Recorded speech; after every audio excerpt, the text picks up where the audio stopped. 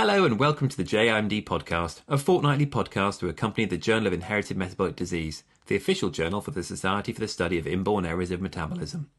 The journal publishes the results of original research and new and important observations pertaining to any aspect of IMD in humans and higher animals. And the podcast is an opportunity to explore these in a more informal setting. There's already loads to listen to, but we're still managing to find new content, including today's subject, organoids.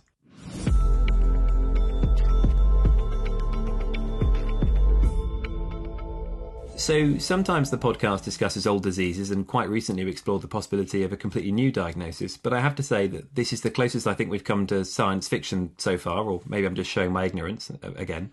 It's my great pleasure to welcome Vivian Lemon and Dr. Sabine Fuchs of UMC Utrecht to discuss their recent paper, The Potential and Limitations of Intrahepatic Cholangiocyte Organoids to Study Inborn Errors of Metabolism. Vivian and Sabine, welcome to the podcast. Thank you. Thank you.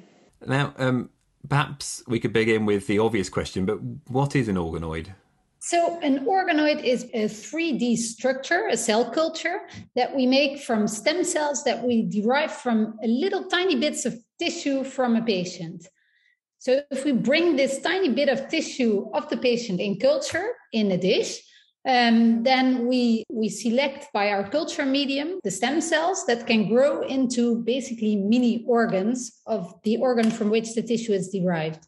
So in this case, we use liver tissue. So we make mini livers in a dish. And I mean, in my head, I'm just imagining this like tiny little liver, but what does it actually look like? It's not really a liver. I'm always a bit disappointed when I look at them, I must admit. But it's a three-dimensional structure, and it's a monolayer of cells that surrounds a lumen.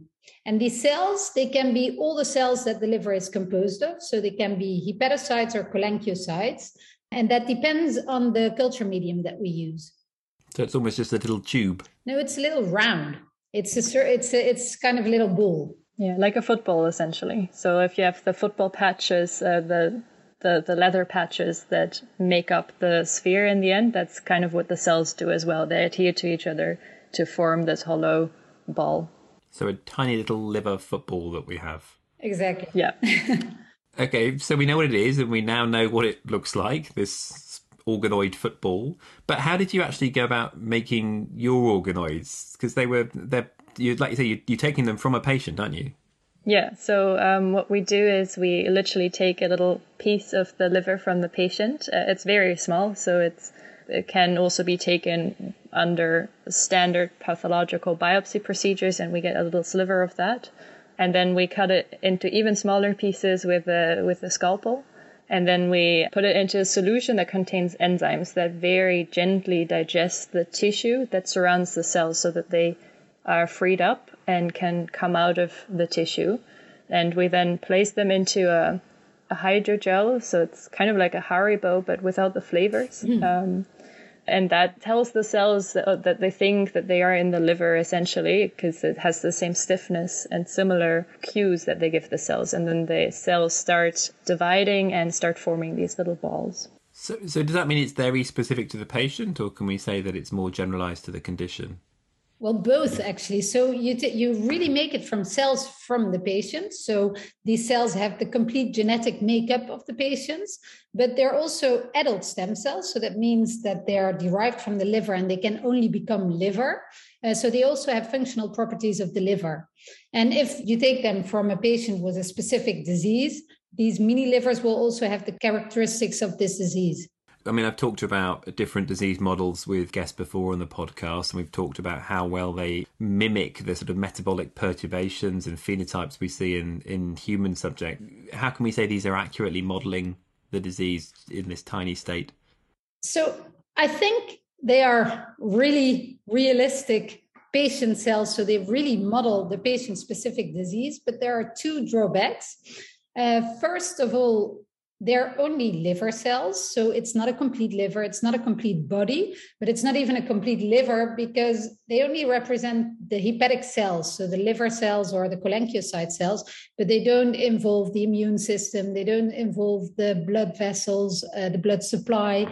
So that makes it a cellular model of liver cells. And the second drawback or limitation, and we discussed that in our paper as well, is that they don't form complete mature liver cells.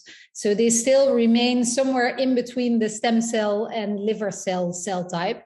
So some of the functions are really well represented in the liver organoids, but some functions remain still quite stem cell-like. So it's more a fetal liver that we make than a complete adult liver. So if it's a very advanced liver function that we're trying to investigate, then it may be too difficult to do that in the organoids. Because you looked at 3 specific conditions in your paper. You looked at Wilson's, cystic fibrosis, and an MMA. Was that the ultimate goal to get a better understanding of these diseases, or is it to find a better way to trial treatments, or a bit of both? A bit of both, I would say. I agree. So, yeah. So for some of these diseases, we are quite far already in understanding the mechanism behind it. For example, cystic fibrosis, we know quite well for what mutation, what that causes, what protein defect or change that causes. So in that sense, we would want to use these more as looking for treatment options and then in a patient-specific manner.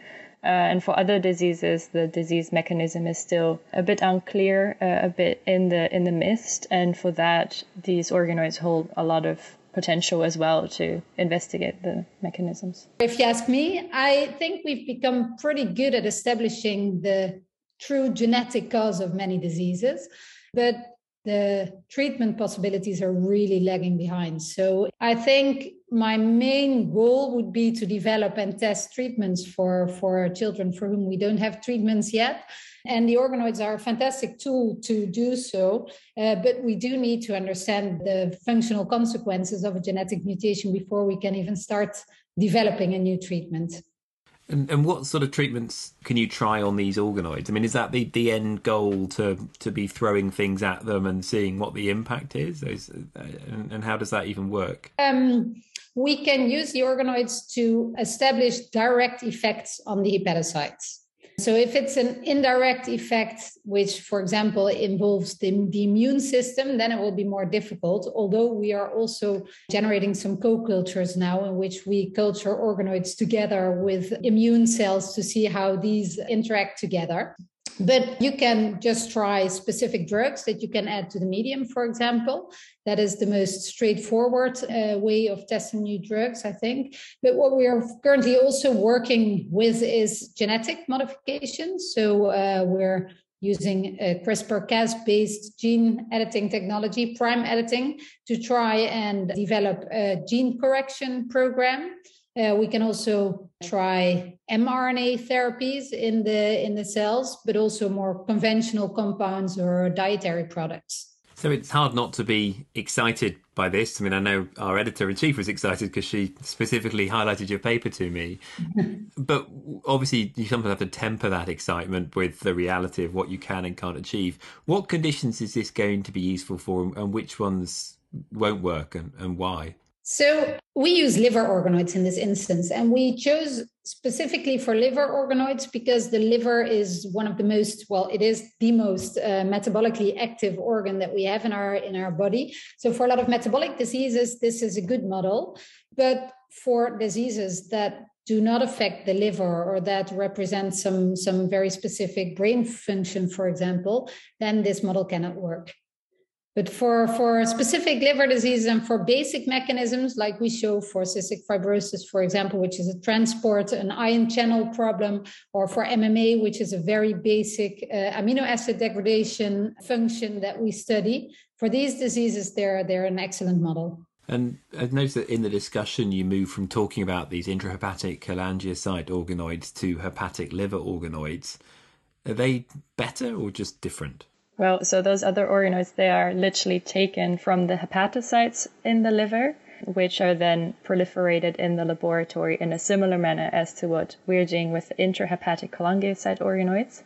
And as the name already states, our organoids are made from a cholangiocyte progenitor cell that has the capacity, it has been shown to be able to, in the body, differentiate into the hepatocyte as well as the cholangiocyte lineage. However, the hepatocyte organoids have the potential to really stay a more mature version of the hepatocytes, essentially, and not de-differentiate toward the other lineage. So if that model were to because it still has some limitations, work very well in upscaling large amounts and testing it for every adult human, then it would have the power that it has much more mature hepatocyte functions that it offers to us.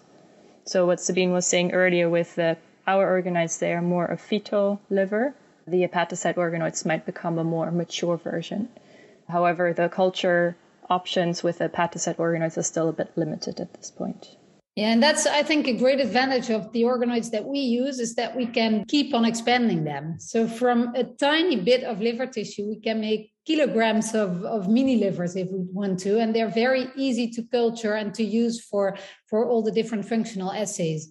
And that's still completely different with the hepatocyte organoids. So basically, at this very moment, we can only make them from fetal culture we can make them from adult tissue as well. But then they stop growing after a few passages. So we can only generate lines from fetal tissue, and they're very difficult to keep in culture and to use for assays so far.